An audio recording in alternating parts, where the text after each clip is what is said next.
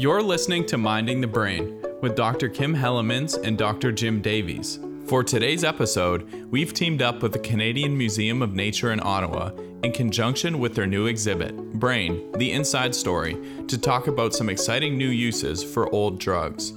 You can experience Brain, the Inside Story, for yourself by visiting the Canadian Museum of Nature anytime before September 3rd of this year, 2018. Our guests on the podcast today, Dr. Eric Sell and Dr. Pierre Blier, will be giving a talk called Old Drugs, New Uses on July 5th. So if you want to do a deeper dive into the topics we'll be discussing on the show today, we have included information in the show notes and on our website about how you can reserve your free spot to attend that talk.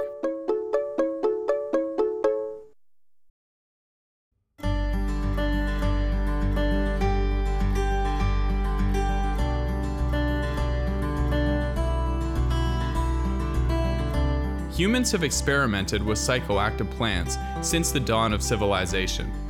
In fact, marijuana and its potential psychotic properties are recorded in the earliest ever written book of plant pharmacology, the Chinese Pen So Cheng, written in about 250 BCE. In the late 1800s, a number of legal medicinal compounds contained quantities of morphine, heroin, or cocaine, such as Mrs. Winslow's soothing syrup, a drug given to teething babies that contain morphine sulfate.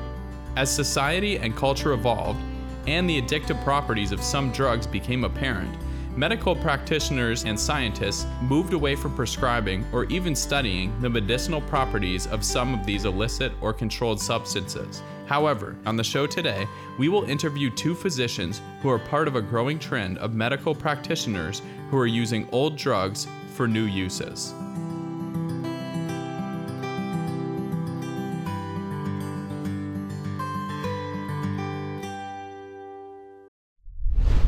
I'm Dr. Pierre Blier, and I'm the Director of Mood Disorder Research Unit at the Royal Ottawa Institute of Mental Health Research.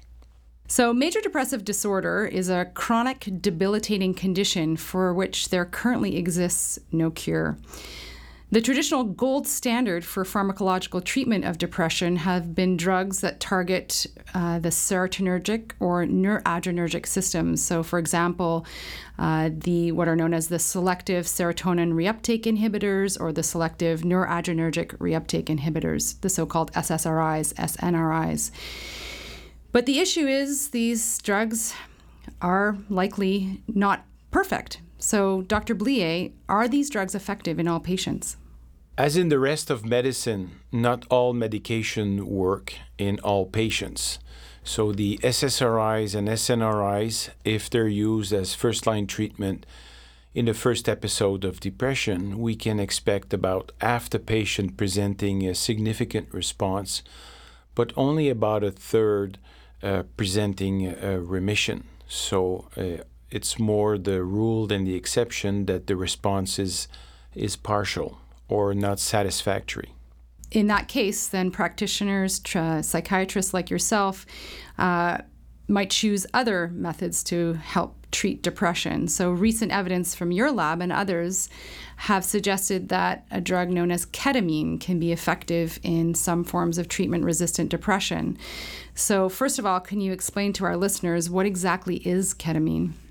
Well, ketamine is an anesthetic agent that has been in use for over 45 years, and it's still commonly used nowadays. For example, if you bring your child to the emergency room with a broken bone, they may use ketamine to reset the bone in place as an anesthetic agent. It is very safe. Because it does not depress cardiovascular parameters, so blood pressure, for example, heart rate will not change that much, and it will not suppress breathing. So very safe, and it's probably still the most widely used anesthetic agent on the planet because given its safety, you don't need a fancy operating room to put somebody under anesthesia and monitor all vitals. So ketamine has been in wide use. Unfortunately, the public would probably know ketamine as a party drug or drug of abuse, but actually it is a very safe medication to use, especially in the conditions that we use this agent. Right, so it does depend on the dose in which that you administer. At certain doses, it's more acts like an anesthetic, versus at other dose ranges, it may have other effects. Correct? Absolutely. So when ketamine is used as an anesthetic agent, generally it's about 2 milligrams per kilo of body weight. And when we use it in our depressive patients, we only use 0.5 milligram per kilo. So it's a quarter of a dose. And actually, when you give it as an anesthetic agent, you push it in a few seconds. So it's a bolus. Whereas when we use it in depression, we infuse it over a 40-minute period. So there is a big difference between the two regimens.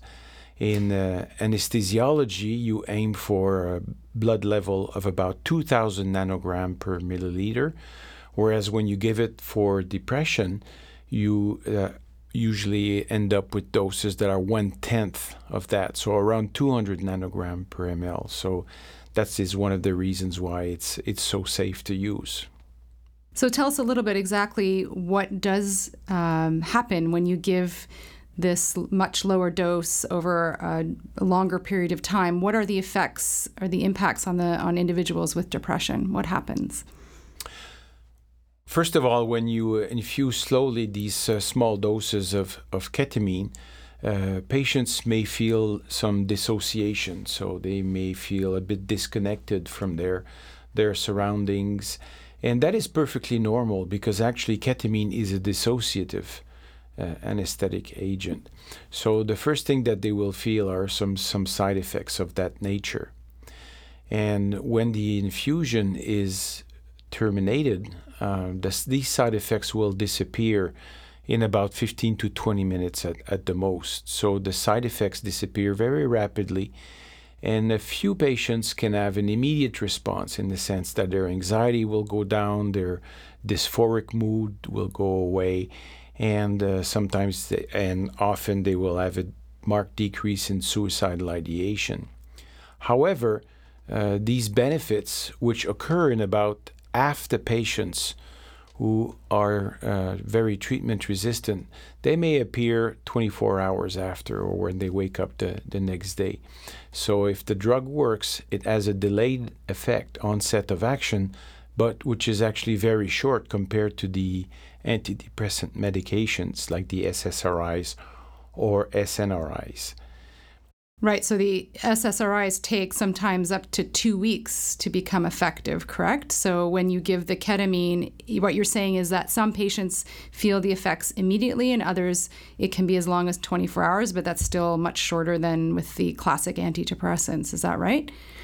Absolutely. So the SSRIs, SNRIs, and other antidepressant medications will take up to 2 weeks to have an onset of action and not the maximal effect. Now with ketamine, what our studies have shown here in Ottawa is that about a quarter of the patient will respond to a first dose. However, we can double that percentage of response if we give it repeatedly at a rate of 2 to 3 per week over a 2-week period. Most patients have to have more than one infusion, is that correct? All patients will need more than one infusion. So the duration of a single infusion can last 3 days, like it can last 3 weeks. It's extremely variable from one patient to the other, and we cannot predict who's going to respond, first of all, and how long they're going to respond for if they have a response. So usually, and what we've done in one of our recently completed study, is you give a first infusion and then you wait and see how long it lasts. So if it's a good responder and if it lasts 2 to 3 weeks, then you may not want to give it repeatedly, immediately from the beginning. But what we've done in our study is that everybody who tolerated at least the first dose went on to that regimen of 3 a week for 2 weeks. You know, some people respond after one infusion, some don't, some takes it 6 or so infusions of ketamine. Does everybody eventually respond? Are there some people who don't respond at all to ketamine? Absolutely. I think our estimated response rate is about 50 to 60%. So it's still only half. However, these are patients who have failed numerous treatments before, like the study we just completed. These patients on average had failed 3 medications and 3 augmentation strategies. So you're talking here about 6 medication attempts. And even then, in that population, we still get 50 to 60% to respond. And what we know now is that even, for example, if somebody has failed electroconvulsive therapy, they can respond to ketamine and vice versa, which is why our trial is going to be very useful to get people well. Then if they do respond, how long do the effects last?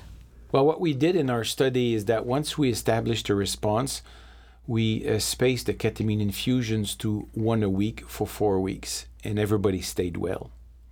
And in our next study, what we're going to be doing is going to once every other week for 2 more months, and then once a month for the last 3 months of the study. So basically, with ketamine, we are where we were in 1957 when we discovered the first effective medication for depression, imipramine. We knew it worked, but we did not know how long to give it for before we can withdraw the treatment and keep people well. So that's what we'll be determining. However, we already have some hints because there is one of the derivatives of ketamine, the S-enantiomer of ketamine, that has been tested in a multi-center study, global-wide, by giving it intranasally. And what they did in that study was to space out the inhalation, just like we're proposing for the ketamine. And it seems that in some patients, you can successfully space out these infusion. And even after a stabilization, what the study has shown so far is that people may remain well for a long period of time, even though the S-ketamine has been withdrawn, with, of course, ongoing oral treatment as usual. So are there any side effects with these medicines outside of the immediate dissociative effects, which do decline after about 20 minutes or so? What we've seen with the ketamine, first of all, is that we'd never give it to somebody who has a history of drug abuse in the past, because we wouldn't want to trigger drug abuse, because ketamine is abused on the street.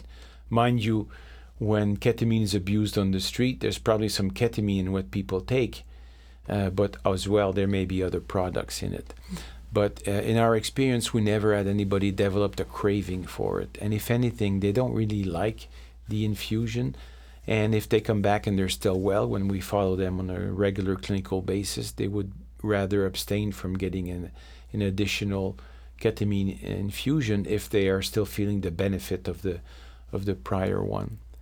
Now, when it's abused on the street at very high doses, I'm talking here about 15 to 18,000 milligrams of ketamine a week orally, some people have developed urinary obstruction, which needed surgery to be corrected. But just to put things in perspective, when we give ketamine intravenously, we give only about 50 milligrams at most intravenously. So the doses are quite different, and so far there hasn't been any long-term deleterious effects identified. So riffing off, the fact that ketamine does have the abuse potential, particularly at higher doses, have there been any barriers to studying this drug? Not in my unit. And actually, I was the first one to give ketamine intravenously in Canada early in treatment, in development, because my brother was chief of anesthesiology here at Montfort Hospital. And so I asked him if I was to do ketamine infusion in your hospital without having you or anybody from your department present, what would you tell me to do? So he gave me all the safety recommendations. I ran that through the medical advisory committee at my hospital, and we just went ahead and started using it as a bridge between different strategy or as a rescue strategy in case of severe illness or suicidal ideation. And since 2010, we haven't had any mishaps, any complications.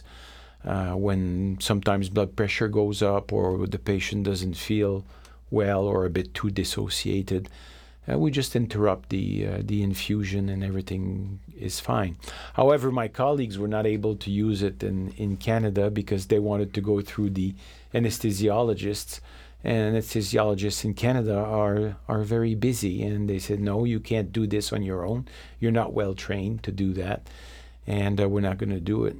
But now it's changing. But if you're properly trained, there's basically no danger. And of course, if you monitor all the vitals. But how did you know to even do these studies? Had you been reading the literature? Were there other papers, people that were doing this outside of Canada?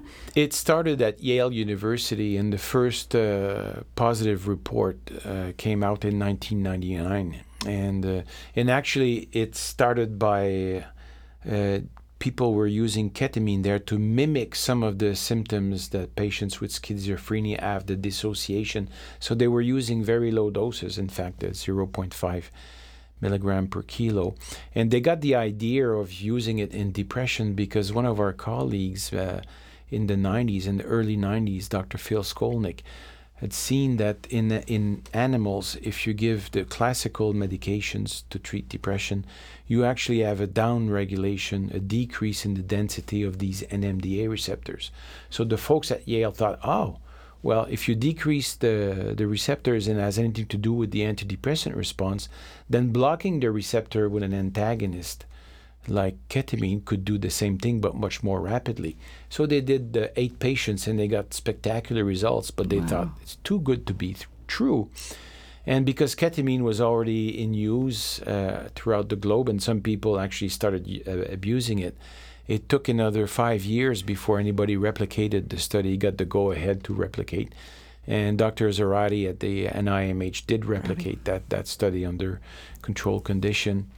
And then further verifications were done, and I thought in 2010 it was time for me to go ahead because there was enough evidence that it could produce benefits. So last question, I think that we're obviously in an exciting time in terms of the research with depression and anxiety disorders and finding novel treatments, but we're still, we still don't have a cure, and we still don't have, obviously, the panacea, which we may never have. But what do you envisage for the future of how we treat depression? Where do you think we're going to be in about 10 years? Well, good news, bad news. When you say that there's no cure for depression, you're perfectly correct. However, the good news is that when somebody has a major depressive episode, 50% of the times they will never have another one lifetime. If they have a second episode, then it's a 70% chance of having, or miss chance of getting another episode. And if they have 3, it's almost certain that they will have more. So there's no cure. There are people who will never have another one again. I think where we're going with this is we know that the NMDA channel is very important. And the NMDA channel, of course, can be modulated by ketamine, but there are many subunits in the NMDA channel. For example, there's a co-agonist site, glycine site, which has already been targeted with an agent called Repastinel, which has already produced a positive result. There's a study in the literature. So I think these drugs are going to be continuously refined to diminish side effects and hopefully improve the response rate that we have.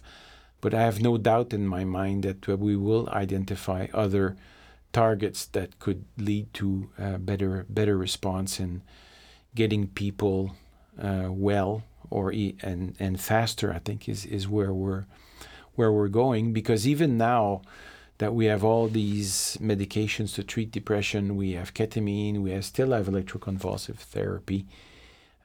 When these don't work, we still dig in our toolbox to use different combinations of agents.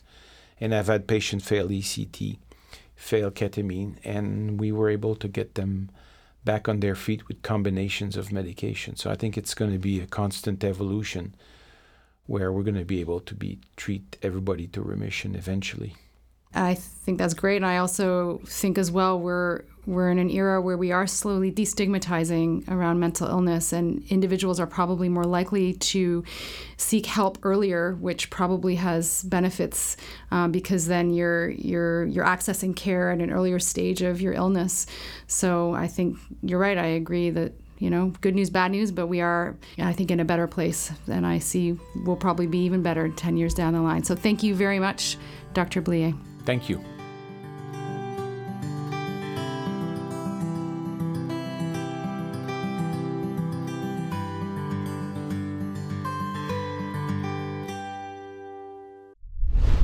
My name is Eric Sell. I'm an assistant professor at the University of Ottawa in the Faculty of Medicine, and I'm a staff pediatric neurologist at the Children's Hospital of Eastern Ontario here in Ottawa. So tell us, just for the people who have only a vague idea, what is epilepsy? So epilepsy is a very common medical condition where the patient has a pathological tendency for having unprovoked epileptic seizures or epileptic seizures that are provoked by a stimulus that normally should not induce epileptic seizures in most humans. A seizure is a sudden change in the behavior, which is not the same as convulsion.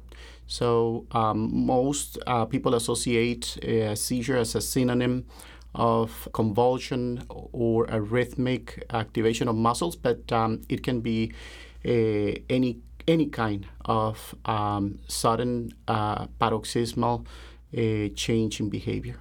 How do people traditionally treat epilepsy? Traditionally, the first line is a group of medications called appropriately anticonvulsant medications rather than anti-epileptic medications because they are, as far as we know, a treatment to raise the bar for epileptic seizures to break through.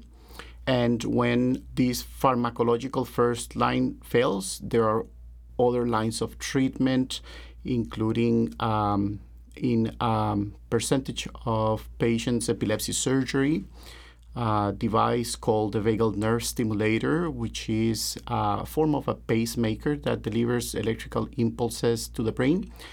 More recently, there are some devices that have been approved for adults that will have a similar principle but deliver electrical impulses directly to the brain itself, not through a nerve.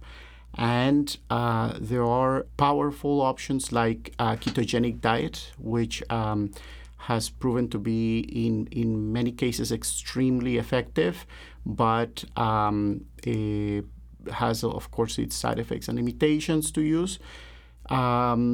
And that has been and remains the usual treatment.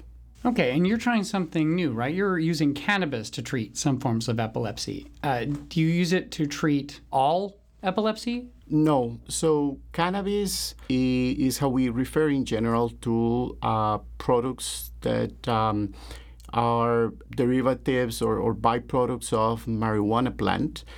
We tend to use a very specific molecule or higher concentrations of this molecule, which is the cannabidiol or CBD. This is used for very specific situations where patients have exhausted all the options that have been tested in the medical community as being first, second, third lines, and are still not obtaining a fair seizure control that can provide quality of life. When I say I use it, I don't really prescribe it myself. I follow families and patients who have the access that we can facilitate to a cannabis clinic in different parts of the province that has been approved by the Ministry of Health, is run by a college, associated physicians who may not be neurologists, may not be pediatricians sometimes, but have an expertise in the pharmacodynamics and pharmacokinetics of CBD, and have therefore the knowledge and know how to prescribe properly this oil. It usually comes as an oil that is delivered in dosing of drops or milliliters. Okay, and you treat children with this sometimes, right? Yes, a very small and selective number of children. Most of them have a specific diagnosis known as Dravet syndrome, or severe myoclonic epilepsy of infancy, which is a most refractory or difficult to control form of epilepsy in childhood, associated with significant difficulties with development, and therefore the great majority, if not all, of these patients are young children that have failed many options for the treatment of epilepsy. They are not candidates for epilepsy surgery, and then as a last resort, in some of them, cannabis in the form of CBD oil has partially alleviated or helped with the quality of life. Okay, so I bet some people are thinking, giving cannabis to kids, but you don't have to get high to get the benefits, right? No, because one of the principles of this type of treatment and the way that it really was first used by Charlotte, with the famous story of Charlotte Webb's, is this particular form of plant and further processing that ensures that the ratio of CBD to THC is not less than 20-1. Charlotte Webb tends to have more than 30-1. There are some trials that right now that are using 50-1. So the overall message is that the percentage or the parts of CBD to THC are much, much superior than what you normally would find just by consuming a marijuana plant in any way.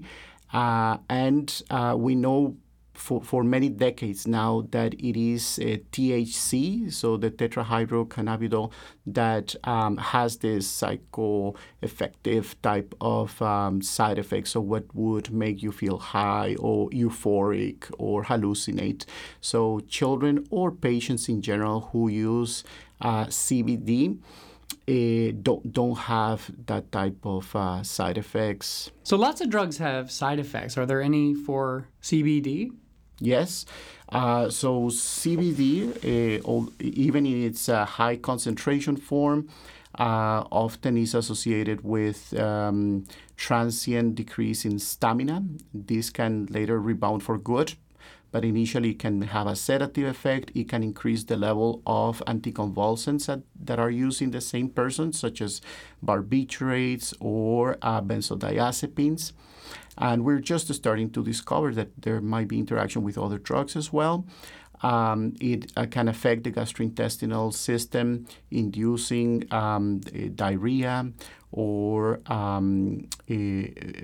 vomiting, nausea. Now, one of the arguments for the use of cannabinoids is that those side effects can be in some way comparable with side effects that can present with any regular anticonvulsant medication. I assume people aren't smoking it because we don't want the THC. So how is CBD administered to patients? Mm-hmm. So for the patients that I follow, with very rare exceptions, it's given as an oil by mouth. Usually very small volumes. We're talking about 3 milliliters, nothing much higher, and tends to be given 1-2 times a day. There are different forms of increasing the dose of CBD oil to obtain that ideal balance between effect and side effect. And that's where I need the assistance of a colleague who is trained and, more importantly, has experience in the use of CBD oil. What are some of the myths of the medical use of marijuana? Are there questions that you get asked all the time when you tell people what you do? The biggest myth is that it's a synonym of smoking marijuana or using recreational marijuana. And at the Children's Hospital of Eastern Ontario, we had a committee working on a statement to make clear the difference in the use of recreational marijuana versus medical cannabis. And I guess the biggest misconception is that when we are treating or participating in the treatment of a child with a chronic disabling disease using medical cannabis, that it is as if they were smoking recreational marijuana. And that is far from being accurate because, as I mentioned earlier, these children are receiving a very, very concentrated form of one of the more than 120-something compounds that marijuana plant is known to have. So, definitely the biggest misconception. Wow. Well, great. Thanks so much for coming and talking with us. Oh, thank you for having me.